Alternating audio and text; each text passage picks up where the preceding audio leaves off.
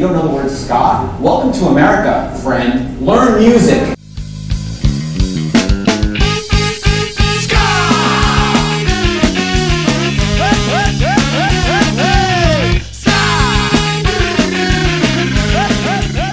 Welcome to another episode of the Rudy Librarian Podcast. I am your host, the Rudy Librarian himself, Brian. Yay! All right, well, I am super excited to be back, and guys, I can't wait to talk about this band, talk to these guys, this guy from this band, because I'm talking to Abraskadabra, and if you have not yet heard their new album, if you've not heard Abraskadabra, it's killer. It's so good. I've loved every band that I've interviewed. I've had the privilege to talk to a lot of phenomenal bands. But I'm especially this album, when I put it on, man, from the first second, the whole album's killer. Thank you. You're welcome. So who I'm talking to today is Trosso, right? I said it right? Yeah. All right. Perfect. Thank you. I said it right.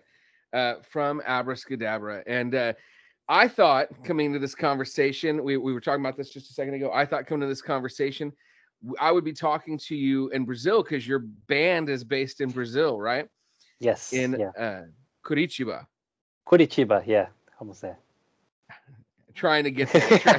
Go for it. Yeah, go for it. It's really good. It's really good. But you are not in Curitiba. I am not in Curitiba, no. I have been a citizen of London for the last 6 years now. So yeah, got a little tired of how things go musically in Brazil, and I just thought I would experience something new. And one of the best places I could be, and the easiest ones, because I do have an European passport, as a lot of people do in the south of Brazil, especially. I could be here legally, so I came to try it, and I came to do a mixing course for about 3 months, and it's been 6 years. So it's pretty good in here, and I can't complain. So getting back into what we were talking about, I actually, when I saw that the band was from Curitiba, and I'm gonna keep trying to say it right, it kind of tripped me out because I've got a buddy that lives there. All right, yeah. And I don't have many friends in Brazil. Yeah, especially from Curitiba. Yeah, that's not. I mean, it's a big city all around, but yeah, it's about 3 million people in there. But yeah, it's definitely not one of the most famous in Brazil, and it's not easy to find people who are from there. So that's pretty cool. And you saying it's not a huge city, it's got 3 million is I don't think many countries can understand that. Yeah, very true. Not a lot of countries with the kind of population that you guys have. Yeah. So I'm going to jump right into it, because one of the first questions that I always like to ask any ska band, and anybody that I talk to from a ska band is how'd you get into ska? And I don't know if it was different in Brazil than it was in the US, but for us, ska was kind of like, for most people, except the real like diehard ska fans, the rude boys and rude girls that hung with it. Yep. Ska, especially ska punk, you know, it was a few years in the 90s, and then it was gone. Yep. And some people hung with it and know that it never really went away, but for the most part, not a lot of people are in the ska scene here in the US. So how did you guys get into it, and what's it like there in Brazil? Well, you're in London, but I've lived basically most of my life inside the ska scene, or the ska punk scene, or the punk scene, really, because from where we grew up around like the early 2000s, there wasn't really a ska or a ska punk scene in Brazil. So we've always been considered a part of the punk rock scene in Brazil. So most of the shows we did throughout the whole life of Abraskadabra has been with punk bands. And obviously ska punk bands that would go and tour Brazil, and we would play together. We played with most of the big ska bands out there in Curitiba, and sometimes in São Paulo, Rio, Porto Alegre as well. But yeah, mainly I could say that the ska and the ska punk scene, at least whilst we were growing up, was quite inexistent, to be honest.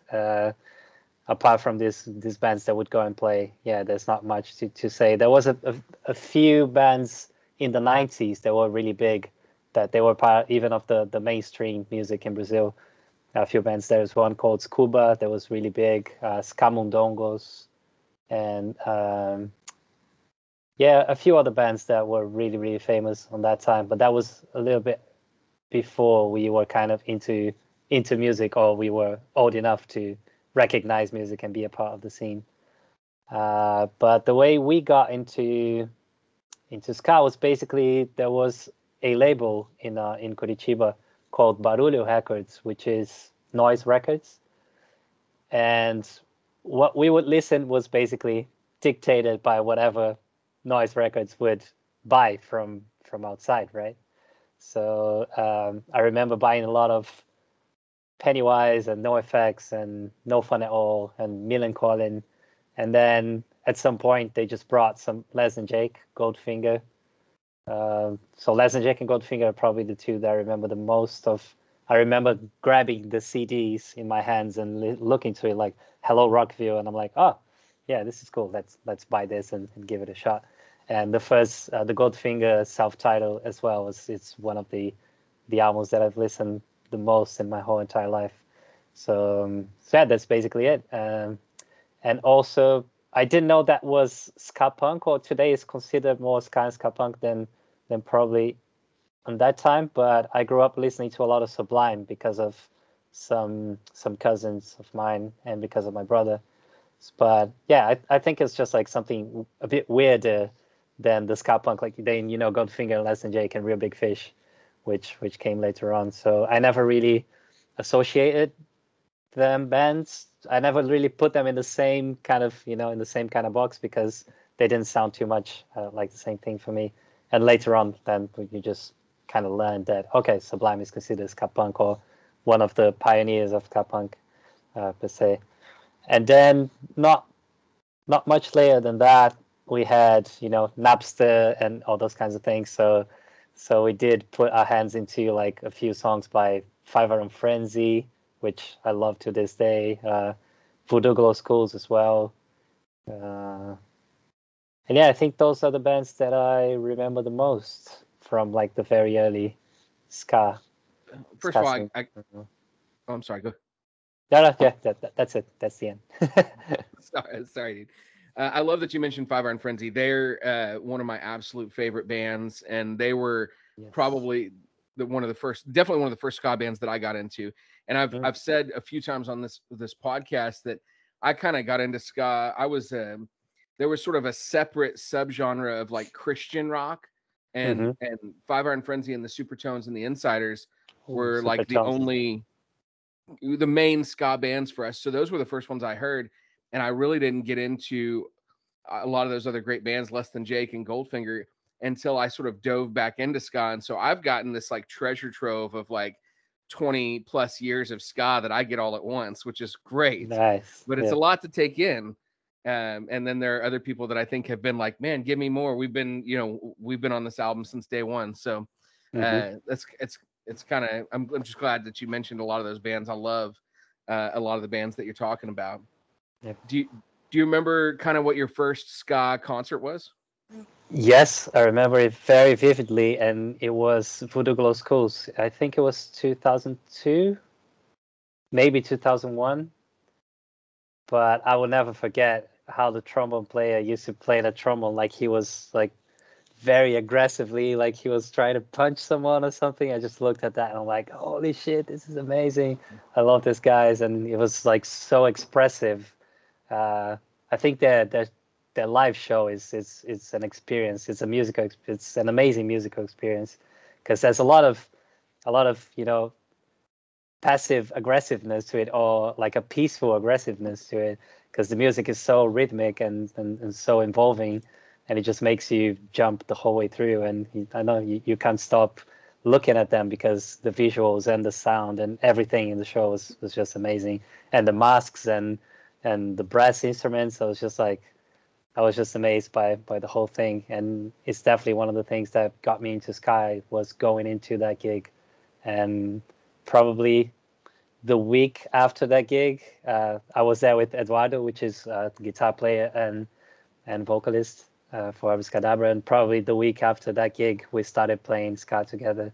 I used to play the drums and he used to play the guitar, and we just learned a few songs by Voodoo and Les and Jake and Goldfinger and Real Big Fish, and just started playing ska straight away. There's something about seeing a great band live that you're just like, I got to do that. I got to do that, man. Yeah. Yeah. That's awesome. I have not yet seen Voodoo Glow School. Maybe one day I'll get the opportunity. I hope so. Yeah. It sounds like a great show. Do you remember anyone that they played with? Did you say? I think there was a band from São Paulo called Bud Spencer, I think, which was a ska band from the early 2000s from Brazil. So I didn't mention them before. I think that was the name of the band. Yeah, but there were local bands or Brazilian bands supporting them. There wasn't any other international band. Sure. Well, I got to say that obviously you have a new album out here and it's doing great, and we're going to talk about that for sure. But you're not a new band, and I have friends that have been faithful to the ska scene from the 90s until now.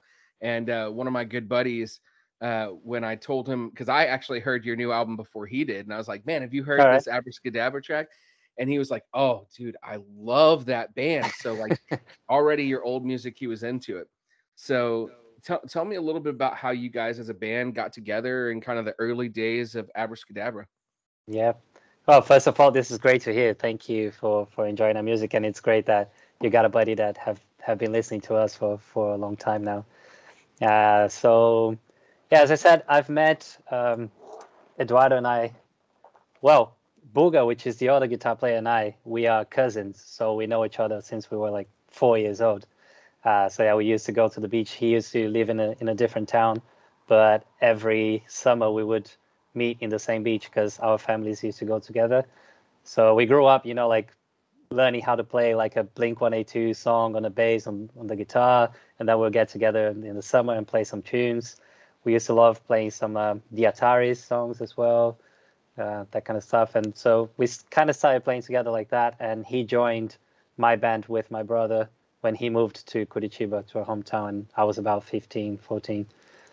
And Abraskadabra started playing kind of about the same time. So Eduardo and I have met when we were like 13, and Maka, which is the drummer, and we met when we were like 6 years old or 7 years old. So we were all very good friends from a very early age. And we all got into music kind of separately. And it was just weird that we met at this point when we were like 13 and 14, and we all had very similar musical tastes. So we just got together. I used to play the drums, and Eduardo used to play the guitar, and we started playing the songs. And then I started playing guitar because I knew Maka, which is a drummer, and then we knew another guy, which is the first bass player, Almi, which is also friends with us since we were like 14 as well. So it's basically a high school project ska punk band that exists until this day. Our first gig was in the school break from our, I would say like 9th grade, 10th grade. Yeah, so 2002, in the break of one of the breaks of the school, we just played together our first gig, and from there it was just amazing. We had a very good time for punk bands in Curitiba in the early 2000s. Very good bands coming out from there, and very good venues that would support us. And I think it was just fun to see this kids playing some brass instruments and playing some punk rock, and so yeah, we got a little bit of recognition since our very very early days, which was really cool. Yeah, that's awesome. That's it's so nice that you get a little favor from the beginning, a little and people appreciating you from the beginning. So yep. so, I guess tell me a little bit about like after you guys got together, you know, the music that you put out, the, you know, the concerts that you played. Tell me a little bit Yeah. about the early days there. Yeah, so we had 2 or 3 studios in Curitiba that used to record like punk bands. So we did the very standard thing of new bands. We just recorded a demo with like 4 or 5 songs and just started distributing it around, going to gigs and selling a little bit of them.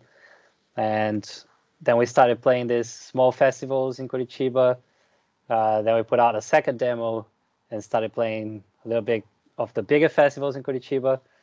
And then we started playing these nicer venues at some point and getting a little bit of a different crowd to the shows as well. So it was a mixture in between the punk band and, let's say, a more like nightclub kind of crowd as well. So yeah, the show started becoming like this blend of crowds, and it was very interesting to see that, because obviously you had people who were in the mosh pit just, like punching each other and doing that kind of stuff, and people who were there just to watch some music without going through on the thing. But the thing that really got us on track was so this contest by a brand called Lost, which is a clothing brand, and they put out this contest in São Paulo, and we went to the contest and we won the contest, and the prize was a recording, so an album recording.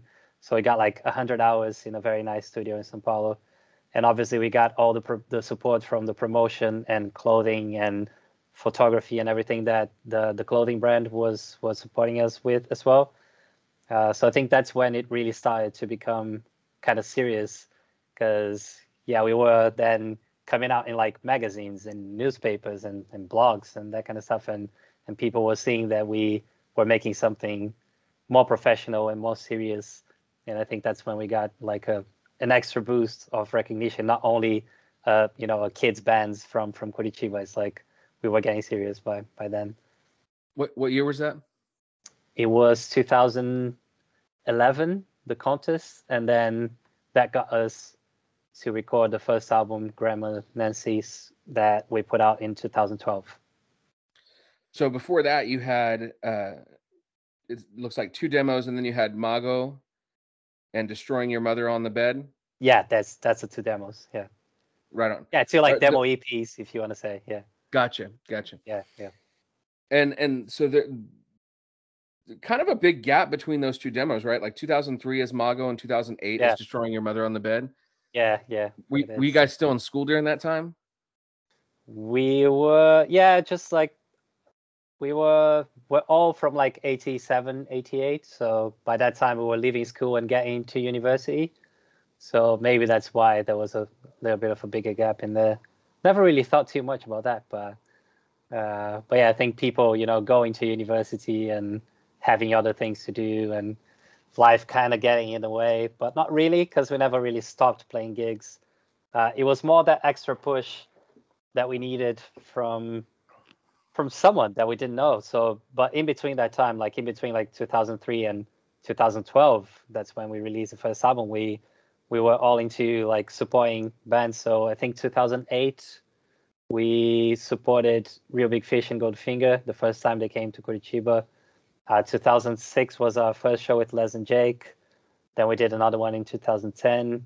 We played with Streetlight Manifesto. We played with Bad Religion 2 times. We played with Flogging Molly. We played with Rise Against. So that was all in between 2004 and 2012, 13 that time. So we were, but even though we had that exposure by supporting big bands, no one ever, came to us and say, "Hey, come on, let's record something. Like, you guys got something. Let's," and we were just kids. So we thought that would happen until the time that we said, "Okay, let's try to do it ourselves." And then we went to the contest and won it. And yeah, that got us the extra push that we needed. So yeah, so even before that big recording, I mean, you're playing with those bands are all, they're relative. I've heard of a few of them. Yeah. I've heard of a few of those bands. They've maybe made a name for themselves. Those are some killer bands, man. You guys were exactly. killing it on stage. and then you got to put out this album in 2012, and it looks Yes. like after that you've got another EP and another full length. Both are dated in 2018. I don't know if that date's accurate. Did you put both of those out in 2018? No, the EP Funnels in Fungus is actually from 2014, and Welcome from 2018. Oh, you know what? Okay, I see. This is listed incorrectly. I see it now. No problem. So awesome. And then and that brings us to now, right? So now, Yep. you're putting out a brand new album. It's out. You're not putting it out. It is out. Make Yourself Yep. at Home. And this one is out on Bad Time Records. Is it Yes. solely Bad Time Records, or is there another record label too, or? No, exclusively through Bad Time Records. That's something that we worked a lot to get into, and yeah, it's really cool to be with them. It's like, yeah, it's unbelievable, really, to have played together for that long time, and then now being recognized in the US and being together in the same family as all these bands that are still making ska happen somehow. So being amongst them is just amazing. We feel very lucky and very blessed to be there. So I want to get into the Bad Time Record things, but let me ask you first. Yeah. At some point after 2012, did you guys start seeing more success in the US, more people listening to you? Oh yeah, definitely. So we did an 100% independent tour in the US in 2014. So that's why we put the EP Funnels in Fungus out. Once again, we were doing all these things and playing with these bands and releasing albums, and even though we didn't see like anyone interested in kind of working together with us for a higher purpose or whatever you want to call it. So you just said, yeah, maybe we're just in the wrong place, right? Why don't we just get out of here for a bit? Let's see what happens. And then we just gathered a little bit of money, made some contacts in the US, and decided to just go and do an independent tour. So this guy from a place called Florianopolis, close to us, Uira, he really helped us with that tour. He booked about 10 gigs in the West Coast. And I think that he got in touch with a band called Services, which you might know. They're from... Say it again, I'm sorry. Services. Okay. Yeah. So nowadays they are called... Ooh, I just forgot the name. Sorry, but it will come to me. But yeah, they were called Services at the time. Keep Flying. They're called Keep Flying now. So oh, yeah. That's it. So yeah, we got in touch with them, and on the East Coast then, we supported them for another 10 gigs or so. So yeah, that was mostly done by Buga and by Uira. I was mainly very supportive in like, yeah, let's go, let's do this. And then the main thing that tour brought us is getting to know the man called Brent, which is a very big person in ska right now. So he was the drummer for Services at the time. So we would just tour around, like he would drive the van, him and Jessica, who is his girlfriend, and we got to know them very well, and they became a very good friends. So when Brent heard that we were going to be recording Welcome, our previous album, we sent him some demos. We sent him the whole album, obviously, before putting it out, and he's like, "Oh, you guys need to come here and release this. I'll book you the tour this time, so you're gonna play to the right crowds, you're gonna play in the right places, you're gonna play with good bands." And by that time, I think he was tour managing Goldfinger or MXPX or something. So yeah, he knew where to put us to play, and it was an amazing tour. So there was these two tours in the US that obviously we still think that touring is the best way to getting more people to follow you and to be true fans, other than just doing online promoting. And then obviously getting to know Brent even better for the second time that we went there. He also put us in touch with Mike from Bad Time Records. So yeah, he's a very a big gift that life put in a way, Mr. Brent. I don't know Brent personally, but Yeah, we're in a lot of the same circles, on social media and stuff like that. And yep, he's always been very kind in the few interactions that we've had. So I'm not at all surprised to hear that he was so good to you guys and just as a really killer dude. So that's yeah, awesome yeah, yes. to hear. Um, so that second tour, the first tour was like 10 dates. How many dates was the second one? The second one was about 18. So we 18. started, yeah, that was really crazy. We started off in Boston, then we did Philadelphia, New York, then Detroit, Chicago, and then Oklahoma City, Texas, California, all the way up to Seattle, then down to Denver, and then back to Boston. So it's like pretty full on. Yeah, it was amazing. I That's a think it good was memory. 18 or 20 gigs, something like that. That's a pretty good memory to be able to name all those places right in a row. Did you guys get to do Yeah. any sightseeing on either of your tours, or was it all pretty much drive to gig, play, drive to gig, play? Yeah, pretty much. But we did have a couple of hours in Boston. We went to the Boston Common. We had a day in Detroit, which we went to the bridge that you can see Canada on the other side. We went to Millennium Park in Chicago. We stayed in New York for a couple of days before the tour and a couple of days after as well. Oklahoma, we drank a lot with the guys from the band that we played in there. Big News, Ska, they're really great guys.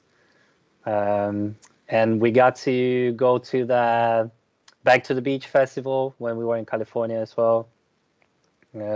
Half a day in Portland, half a day in Seattle as well. We went to see Kurt Cobain's house. So yeah, we could do some stuff. Oh, Salt Lake City, we had a whole day in there. That was really cool.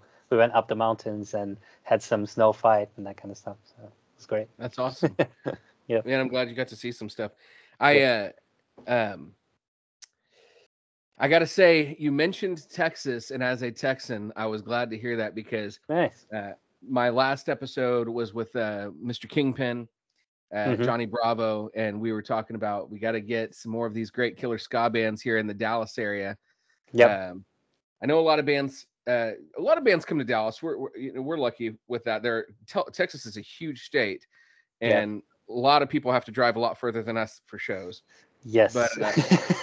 also, a lot of bands go to Austin, which is about 4 hours away. So Yeah. Yeah, we went Austin and we played Ska by Sky West on the 2018 tour, Dallas, and then we went to Austin. And the first time we played San Antonio and Austin. Yeah, that was it. nice, awesome. Yeah. So And it was great. Texas was great to us. Yeah. The Austin gigs weren't that big, but Ska by Sky West was amazing, and San Antonio was pretty cool as well. Was great. yeah, and that's another thing I have not yet done. Ska by Ska West. This last year's was postponed because of COVID, Yeah. and that would have been the first one I went to. But it's supposed to be in the spring, and so I'm hoping because there's so many good ska bands I haven't seen yet. Yeah, it was late April when we were there. I want to say. Yeah, late April. Yeah. So the new album. So you've already talked about how you connected with Bad Time. Yep. So the new album, so killer from the very beginning. The energy, the drive's great. The it sounds great, like all the way Thank you. through. I put this album on and I was like, this is an album I would have listened to like nonstop when I first got into punk and ska back in the 90s, and it's one I would Amazing. listen to now. Cheers. So tell me a little bit about making this album and about the title and about kind of what you guys were thinking as you were, you know, recording these songs. So most of the songs were written during the pandemic. So maybe a couple of them or three of them were written before the pandemic, but they were all kind of edited during the pandemic. So I think they all have this very intimate, kind of introspective feeling to them, because of obvious reasons. Everyone was just at home doing their own thing. And it was really hard to get away from your own bubble and how that made you feel about everything in life, really. I wasn't living in Brazil at the time, but being Brazilian and being connected on social media with Brazilians all the time, I know how the situation was there and it was just inevitable that there was going to be a couple or a few political songs in this album, because it was really tough, and our lack of leadership was just unbelievable. It's just something that will probably stick with us for a long time. And it was great to have that opportunity as well, to go and just be mad about it, because I think we a lot of times we hide our madness in this time, especially when you don't want to share madness into the already very mad social media kind of environment, because it's just not worth it. And then having art and having music to do that is a great way. So I think we were just literally just pouring our hearts out about, for me, it was a lot about relationship and about distance as well. So looking at everything from a distance here, everything that was happening to people I love in Brazil, and not being able to be there with them. Yeah. And not being able to do anything about it. So that made me think a lot about my loving relationships, my family, my friendship relationships as well, every kind of them, and what distance does to it. And I could see from Eduardo and from Buga, the other two other songwriters in the band, that they went really deep on their songwriting as well, because, well, we've been writing songs together for a long time now, and we had a different approach for this. Basically, the main difference from this album to the other ones is that we really spent a lot of time on the lyrics side of things. So we would meet just to discuss lyrics and just to edit lyrics. So after we had a first draft, or after we had an idea, we did at least like 3 to 4, like 4 or 5 hours, 3 to 4 times 4 or 5 hour sessions just to discuss the lyrics, looking at very, very minimal details, like the pronouns, like, like who's the you in the story, who's the me in the story, who's the he in the story.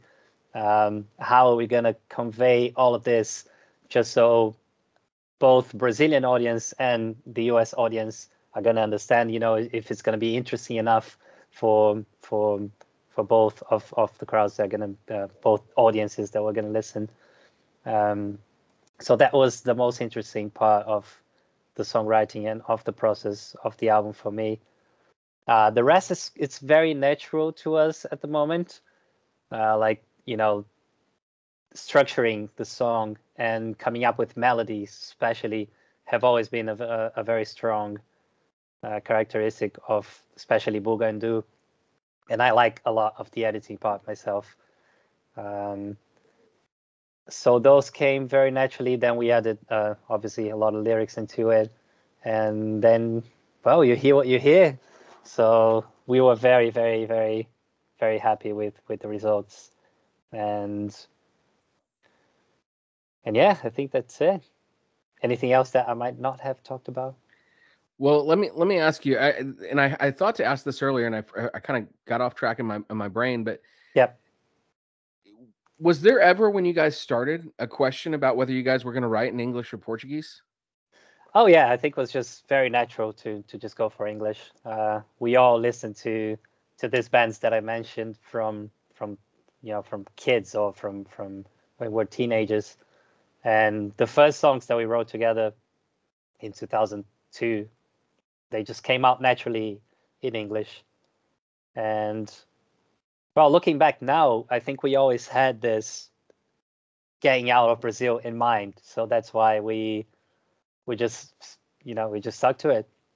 We just thought that was the right thing to do. We tried to write a few songs in Portuguese. None of them really got into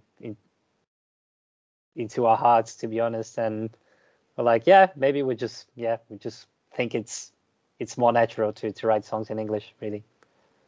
And now it makes sense, because obviously we are expanding our audience to outside of Brazil as well. So it's good that we had a lot of time to practice before this. Yeah.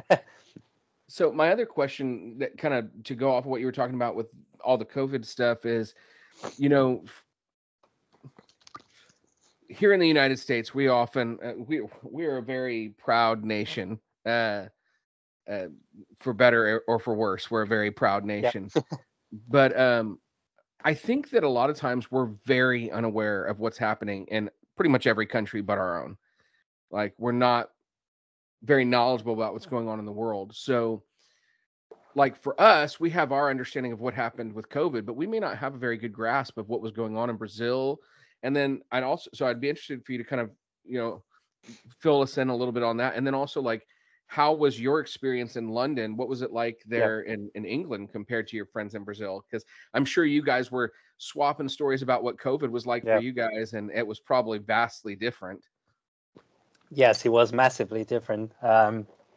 So basically, as we were talking before this, COVID started, in a worldly kind of, measure around March 2020. So I think that it wasn't until like February 2021 that people started getting, or maybe December 2020 that people started getting vaccinated in Brazil.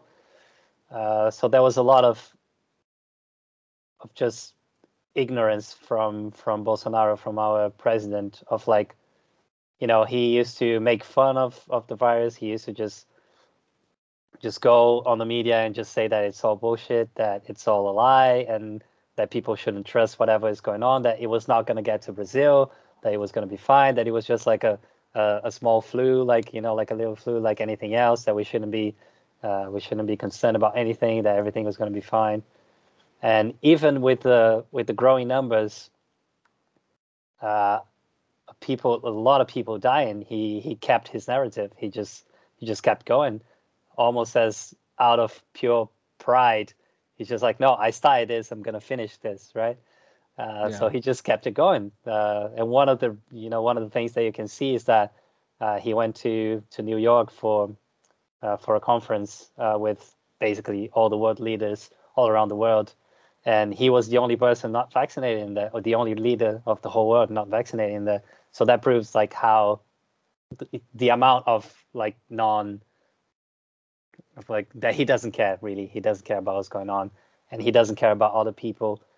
And yeah, he would literally make fun of the fact that people are dying, and he didn't care. He would say that, oh, it's all old people, like, like we're not really losing much, and that kind of stuff. So Which is a horrible thing to say. He's just a horrible human being, right?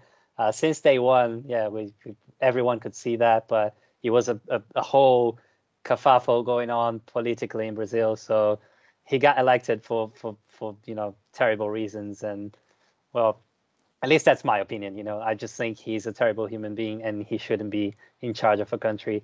And that proved to be right during the pandemic, because he's literally considered the worst leader in the world by the whole world. So it's not just me saying, it's everyone else, right?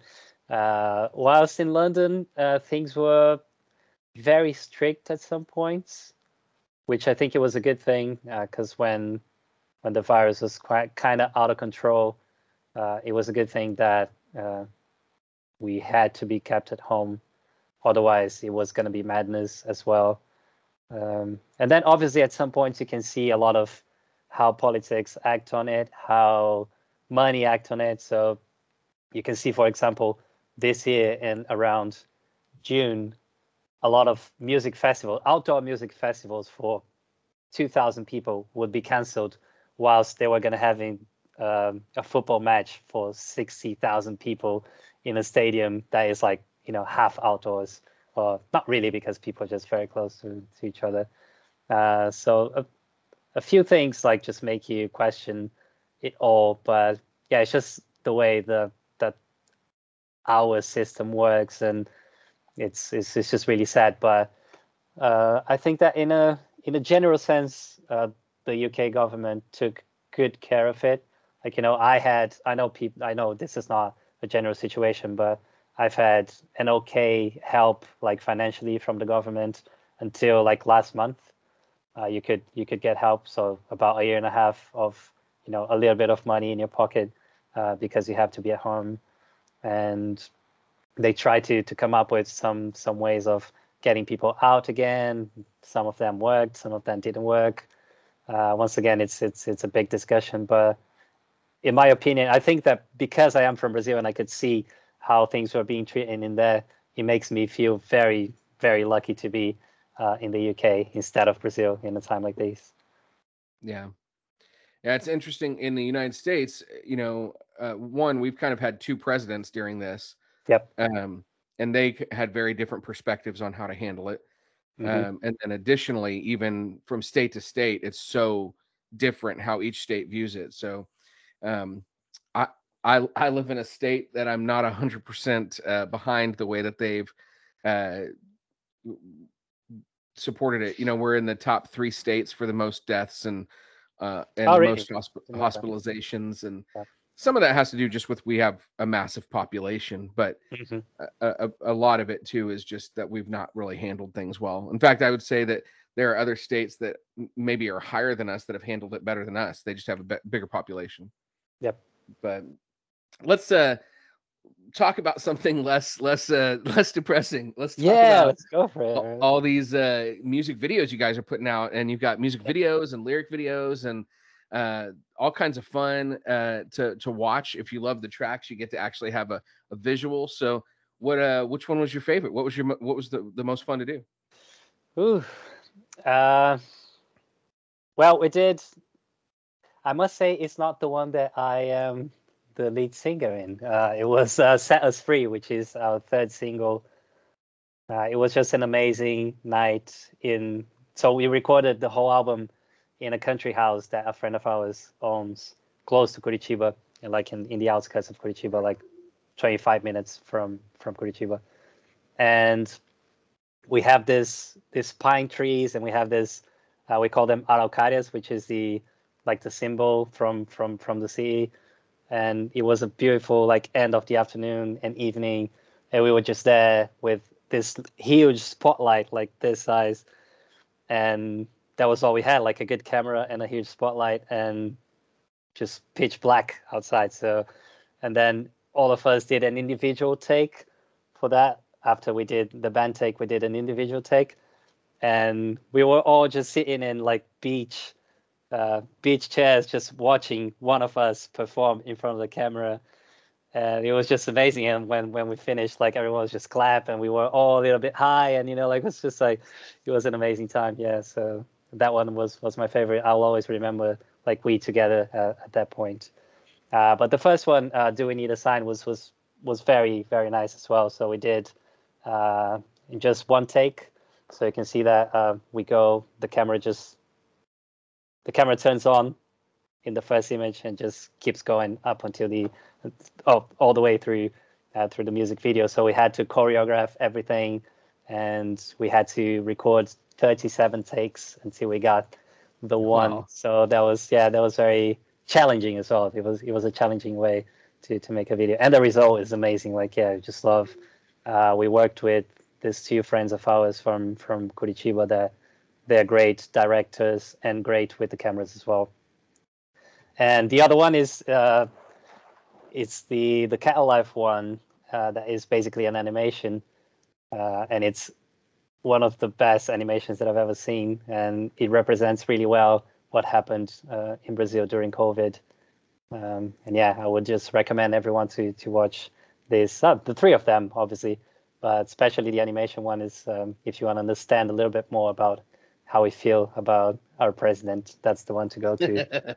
The other two are very like Set Us Free is very artistic. It's like just black and white, and there's this very artistic kind of takes, very yeah, very. It's very nice, yeah. And Do We Need a Sign was more challenging on the choreographing thing, and it was really fun to record.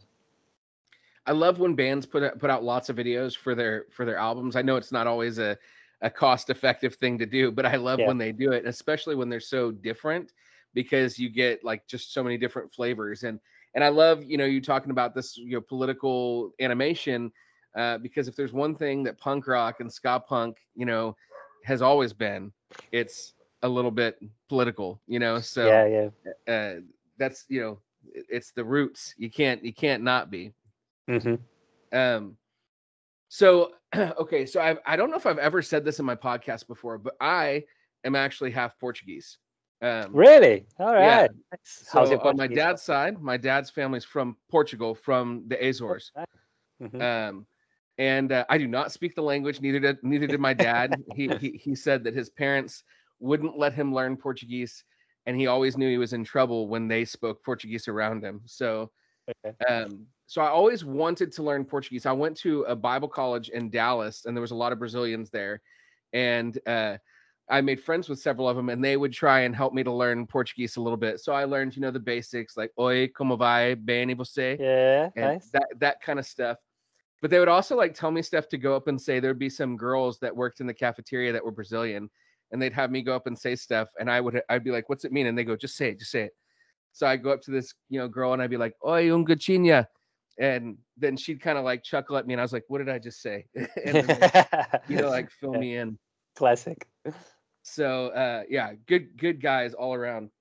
Nice. And then I have a friend that I grew up with. Like he was here for a few years with his family, and I was mentioning this.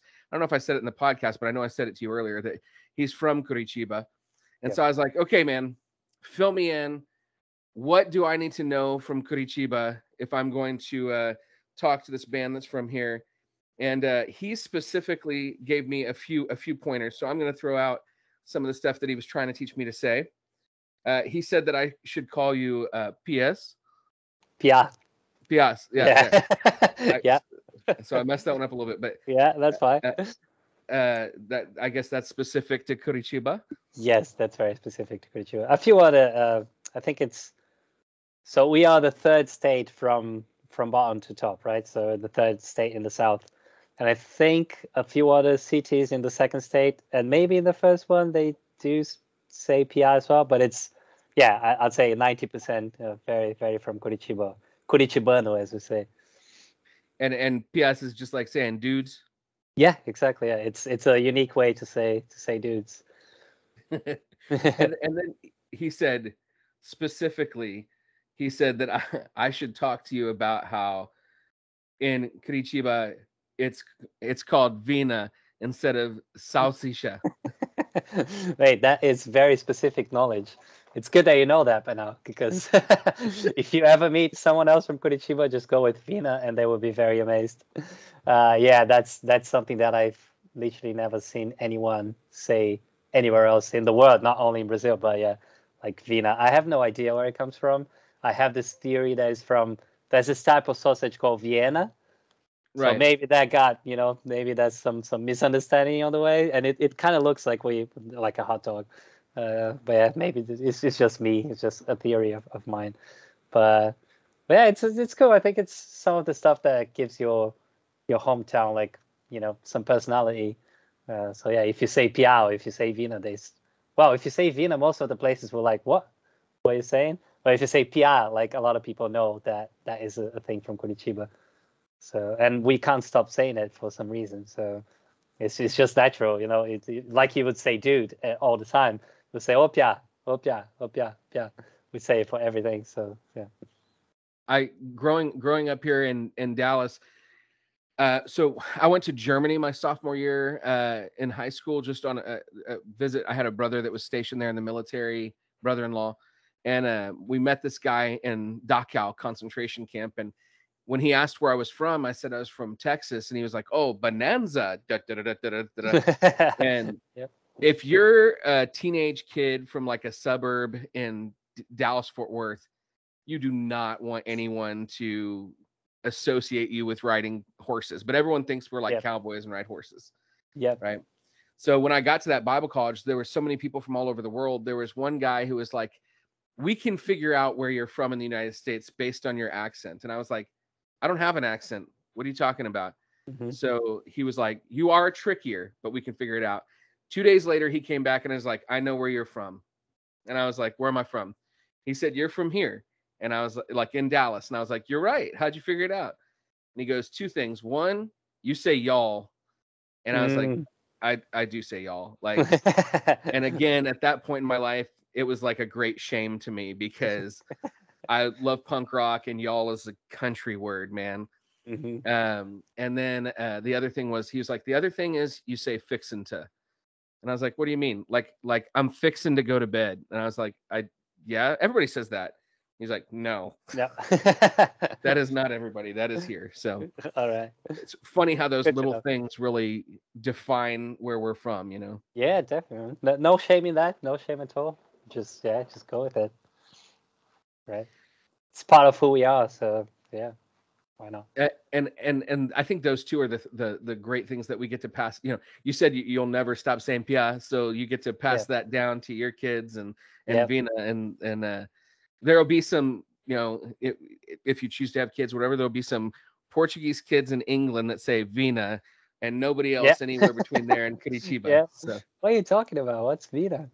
Yeah, Vina is one of the things. Yeah, if I look at a hot dog sausage, I can't call it sausage. I just call it Vina, because salsicha in Portuguese like doesn't make sense. That is a Vina. That's not a salsicha. Anyway, and that's I'll it. tell you, one of my favorite moments, one of the moments when I felt at home in ska during COVID too, was, and I mentioned this in a recent episode, I think, but one of the slackers did a video early on of him making linguiça, Yep. and he was just sitting cooking up some linguiça and talking about music, had music playing, and then he'd play some songs, and I was like, oh man, I feel welcome. I feel like this is my Yeah. people. That's really cool. Yeah, it Um, is a very supportive scene, supportive community, right? Yeah, I feel that all the time, which is great. yeah. Very embracing.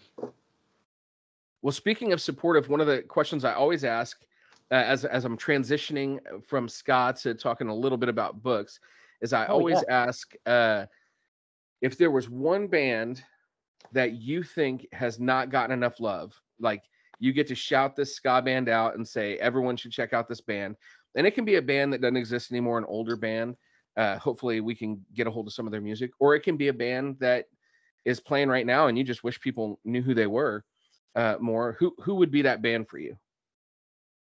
Well, since I've been here in London, I heard about this band, uh, and then 2 years ago, or in the beginning of 2018, I had the opportunity of meeting one of the members to discuss about Abraskadabra coming over to the UK.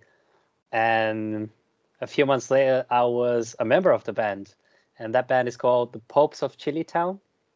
Oh yeah, Have you ever heard of Popes of Chilitown? I have. Yeah. Okay, yeah. So now I play with the Popes of Chilitown, and they are an amazing band. And I don't know how recognized they are in the US or in Brazil or anywhere else but the UK, because here in the UK, it's pretty big. We play all around the country. We play like very nice festivals, banging with banging, um, supporting other very big bands and stuff. But I say that they definitely deserve the recognition outside of the UK as well, because they are amazing musicians and they're great people, and they've been in the scene for quite a while as well, like 12 years or 14 years, and yeah, they've been putting on the ska tunes and the ska party for a long time, and it would be great to hear more people hearing about them and listening to the music, because it's really good. Before I joined the band, I thought it was really good, and I'm like, on the first gig that I went from, the Pops were playing, I was looking at them like, I think I'm gonna play in this band for some reason. They're really good. They're banging. Like, this show is so good. And then a few months later, I was in the studio with them. So that was great. And it's not because I am in the band, but I think they're amazing, and people should check them out. So since you've been in the band, is there like a track that you're like, oh man, I can't wait to play? Like every time you get to play it, you get hyped up? Oh, there's a few. I think my favorite is called "To the Moon." "To the Moon" is the name of the album. Sorry. So and the song is called, what's the song called again? Sorry, it's just we just call it Vamos a la Luna. Yeah, of course, it's the Spanish version of "To the Moon." That's what the song is called. We just call it Vamos, but I was trying to remember the full name of the song. So Vamos a la Luna is the full name of the song. And that song, every time we play live, it's usually the one that we close the set with. And it's got such a great energy. And it's one of those moments in which when I'm playing that song with them, like I just don't know where I am, because it just gets me transported to somewhere else. And I know it does the same to them, because it's just that energy on stage, and you can see it translated into the crowd as well. And it's a very nice moment of our weekends in here, is playing that song live to people. That's awesome, man. And I'll tell you, I wouldn't mind seeing the Popes of Chilitown in Dallas either. Maybe both bands. You'd be tired, but both bands can play. Go for it. And if while you're at it, you can bring the Skents if you want from England. Just bring them down, please, anytime. So I always like to talk a little bit about books. The Rudy Librarian started because I was trying to. I just got my master's degree to be a librarian, a school librarian. That's Nice. my goal. Congrats. But two is I'm an English teacher right now, a high school English teacher. And when COVID hit, I wanted to share books with my students. I've been trying to encourage them to be readers, which is always been hard, but it's harder, I think, now than ever before.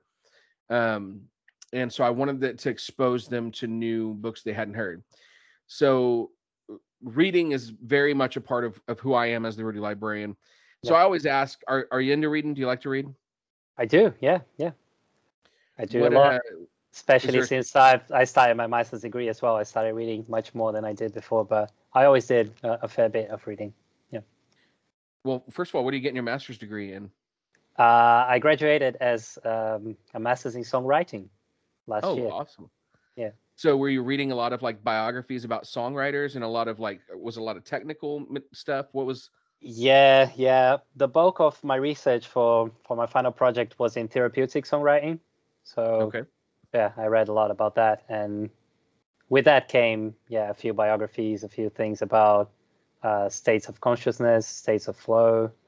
So yeah, a few technical things, and I love biographies from musicians as well, because there's always something that you don't know about those musicians that just blow your mind, and you're like, oh, I can start doing that. And then you do only that for a while, and then you start mixing it with other people that I can do that as well. And then it just becomes a very nice blend of different ideas that go along with your own ideas. But it's always nice to learn new ways of thinking about music and life in general, to be honest. Yeah, I love biographies, and in biographies, probably musicians' biographies are the ones I'm most drawn to. And for me, I have a guitar hanging behind me. I feel like a bit of a poser. I'm not a guitar player. I want to be. I plan on learning it at some point. I play a little bit of bass, but definitely not well enough to play in a ska band. Because you got to be really good to play bass in a ska band. Oh yeah. But I love reading those biographies a lot of times, because, and it's kind of the lie that social media tells you too. When you read a biography about a musician, you feel like you know them. Yep. And it's sort of, in a way, for me, I always feel like it makes their music that much more special, because I know what they went through to get to that song. I know, all the years that it took to get there, and that makes it more meaningful. Yes, very true. Yeah, it just make you feel part of a few of their stories as well, right? So yeah, it's amazing. Do you have a favorite biography that you read? Paul McCartney has always been a very inspirational person for me. So I probably read like 2 or 3 different ones from him. But the last one that I read was pretty interesting, was from Sting, from the Police, obviously. And I think just the way that the book starts, it got me straight away into it, because it starts in Brazil. That's one of the reasons. It starts with Sting going into an ayahuasca ceremony in Brazil before he started his first solo tour, like huge stadium tour. And I did the ayahuasca journey as well once, and it just connected me straight away with what he was feeling, and he was trying to get through, like, losing his dad, I think. And yeah, it's just nice to see that he felt like exactly the same things as I felt when I was going through the same thing. The ayahuasca, I didn't lose my dad, fortunately. But yeah, it's just, you know, the same feelings and same insecurities and same experience, really. And then from there, it's just like, yeah, just learning his story and how he grew up here in the UK. And, you know, there's a lot of stuff about the north of the UK and then London. So yeah, I was really into it all the way through. Is ayahuasca like a native people, or is it? Ayahuasca is like a brew, is like a tea, like a brew, that they Okay. call it like a medicine for the soul. So it's a very psychedelic substance that kind of reconnects you to the roots of your soul, kind of thing. Okay, So I've yeah, heard the word, but it takes you really far away from this world, and then you learn a lot when you're out there, and then when you're back, you try to implement it in your day to day. okay, very cool. Yeah. So, other than like music biographies and stuff, are there certain kinds of books that you tend to be drawn to, or do you have a favorite book?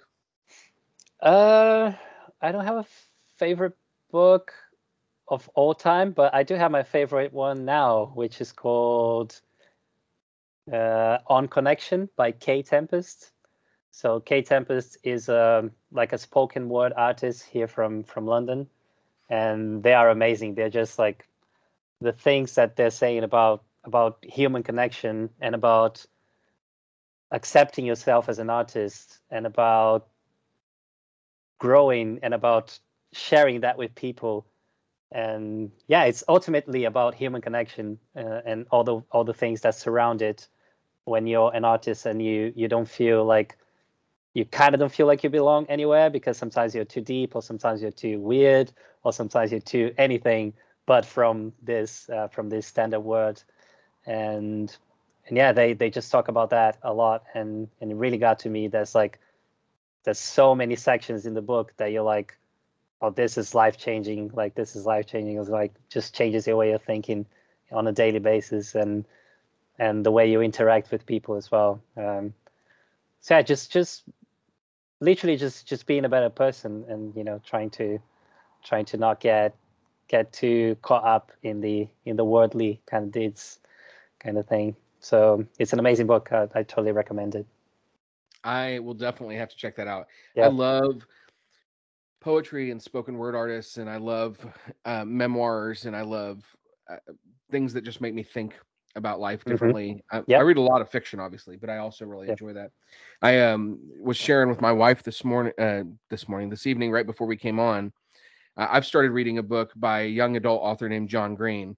And John Green's pretty well known. He's a YouTuber, but also he wrote The Fault in Our Stars and Paper Towns, which have both become movies, and Hmm. Looking for Alaska has become a TV show. But he wrote this nonfiction book called The Anthropocene Reviewed, Okay. and it's kind of like he's just reviewing stuff, like Hmm. as if he were writing like an Amazon review for, and it's random things like scratch and sniff stickers, Diet Dr. Pepper, Velociraptors. At Amazing. one point, he like the Nathan's hot dog eating competition, and he also does like viral meningitis, you know. but What's it called again? but Let me just write that down. it's called The Anthropocene Reviewed, Anthropocene revealed. and I'm not super far into it yet. But he's been an author that's really impacted me a lot in my life. But in the end of his introduction, he has this part where he talks about Maurice Sendak, who wrote the children's book Where the Wild Things Are, Yep. Of course. and he it's sort of Maurice Sendak talking about how, you know, it was the last interview he did before he died, and Maurice Mm. Sendak is talking about how he cries a lot because he's lost people, and because he misses them, but that he's learning to fall in love with the world. And then John Green goes on to talk about how he also has been learning to fall in love with the world, and that doesn't mean that he doesn't feel pain or suffering or he ignores that, but that he opens himself up to whatever the world has. And even when he feels like and I'm sort of paraphrasing, like his, you know, breastbone is hurting and the tears are welling up in his eyes, he chooses not to turn away from the feeling, but to lean into that feeling and to Yep. try and live his life. And it's just so beautiful. And that's, Sounds I amazing. think that goes along with a lot of what we've been talking about with COVID and a Yep. lot of what you're talking about with what you're seeing in the book that you love. So Yep. It's great. Yeah. It sounds like a good reading. Yeah, I'll definitely check that out. So let's just to wrap up here. Let's talk a little bit about what people can still get. Do we still have vinyl albums available? We still have a few with Bedtime Records. We still have the yellow variant in there, and there is a few here in the UK as well. If someone didn't get this, with a distributor called Pookout Records. They got a few of the variants that we had to Brazil, which is the yellow with the black splatter, and there's the gold variant from Brooklyn Vegan as well. I think there's still a few of those. So in the US, you can definitely get either the yellow or the gold one. In Brazil, we are happily sold out, and the purple splatter that Bedtime had is sold out as well. So yeah, we're thinking about a second press now, and let's see how that will go. So hopefully soon enough we're gonna get more of them. I'll tell you what, I'm a vinyl collector, and Nice. whenever I buy an album, I always get like, oh, this is a great variant. I love it. It's so beautiful. I buy it. Yeah. And then they go, and here's, the second pressing. And I'm like, oh man, look at Yeah. that one. I can't buy a second one. I should just, I love this one. Yeah. It's always, and Yeah. Bad Time Records makes some beautiful variants. So They do, yeah. Yeah, I felt like that with We Are the Union, because they had like 4 pressings so far, and each one of them was like just amazing. You're like, oh, look at that. Oh, look at that. Oh, look at that one. Yeah, it's great. yeah. Every time I was like, should I have waited? But I love my variant of the We Are the Union album too, and that's a killer album. Great. Which one did you get from Abraskadabra? Is it the from Abraskadabra? I have not yet purchased my Abraskadabra one. All right, go for it. I am going to purchase one. I don't know if I'm going to get the yellow or wait till the second pressing. I hate to wait, because if there's not a second pressing, if that ends up not happening. Yeah. But yeah, I haven't yet got it. I've posted about it. I've told people about it. I've encouraged people to buy it. All the while I just hoping assumed that you had it, because obviously you're talking very fondly of the album. So, but yeah, go for it. Or, well, as I said, we're talking about it, but let's see. Probably, well, hopefully there's going to be a second pressing, because obviously we want to have some for when we're allowed to tour again. We want to have some vinyl to sell as a merch. So, and we're planning big things for next year. So we need, some vinyl will be good. Yeah, I hope those big things bring you to Dallas. Yeah, me too. So I want to say thank you for coming on. I really appreciate you coming on, and I'm gonna end with something a little different than I've ended with before, and that is because something happened today where I live. So I live in Dallas, and I work in a school district, and about in a neighboring school district today there was a school shooting. And oh my God, sorry to hear about that. Yeah, there was a fight, and in that fight, it grew into a school shooting, and 4 students were injured. As far as I know, no one was killed. The student Good to hear. fled, and what the student who did the shooting fled and was later taken into custody. My state, I try usually not to get real political on my podcast, just because I am a teacher, and I could get, I worry sometimes about having we're not really allowed to voice our opinions about certain things, but but at the same time, recently, first of all, we're the second highest number of school shootings in the country. The state of Texas is. The country, the United States, from what I understand, has more school shootings than any other country in the world by a lot. This year in 2021 alone, I looked this up this morning, and that I don't think it included today's shooting. There have already been 25 school shootings in Texas alone this year. God. And that has us as the state with the second most school shootings, only behind Illinois, which had like 50 something school shootings. Oh wow. This year, just 2021 so far. And recently, our state also passed some legislation that enabled open carry, where anyone can carry a gun and they don't have to have a license or permit at all. And I think it's safe to say I don't necessarily agree with all that legislation, but for me, the most important thing is that we cannot continue to have this many school shootings and not do something about it. And so something needs to change. Just like with good punk rock and good ska, I want to encourage us, as anyone who's listening to this and myself, to get involved and work towards change so we can stop worrying about sending our kids to school. My daughter, my son is in 3rd grade, my daughter's in 1st, and last year in kindergarten, my daughter came home very scared because we have to have school shooting drills now where we teach the kids how to hide if a shooting happens, and we've been doing it since I've been a teacher, which this is my 11th year. And that's a scary thing, but for a kindergartner to be taught, okay, we got to go in here and be very quiet in case someone's in our school shooting at us. It's terrifying, and it's not the way that any kid should grow up. Definitely not. So I hate to put a drag on the end of this, but I just wanted to take a second and talk about that, and just encourage you guys to get involved, especially in upcoming elections, and vote for people who are going to make a difference. Yeah, man, go for it. Yeah, you have this, you have this channel here to expose this idea. So good thing that you're doing that. Yeah. It's great. Thank you so much. I am going to order myself one of those vinyl. I'm not waiting for the second pressing. I got a check coming soon. I'm going to order myself a copy of that. I've been fighting it for so long.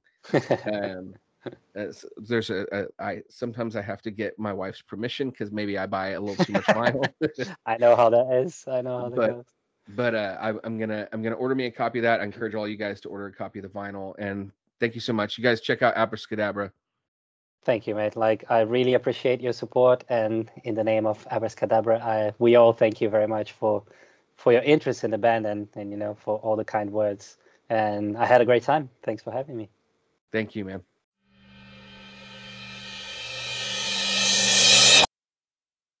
That's it for this week's podcast, but I hope you'll come back and check out the next podcast as I continue to interview the guests, both ska guests and literary guests that have inspired me and gotten me more and more into the scene. Until then, thanks for hanging out here with the Rudy Librarian.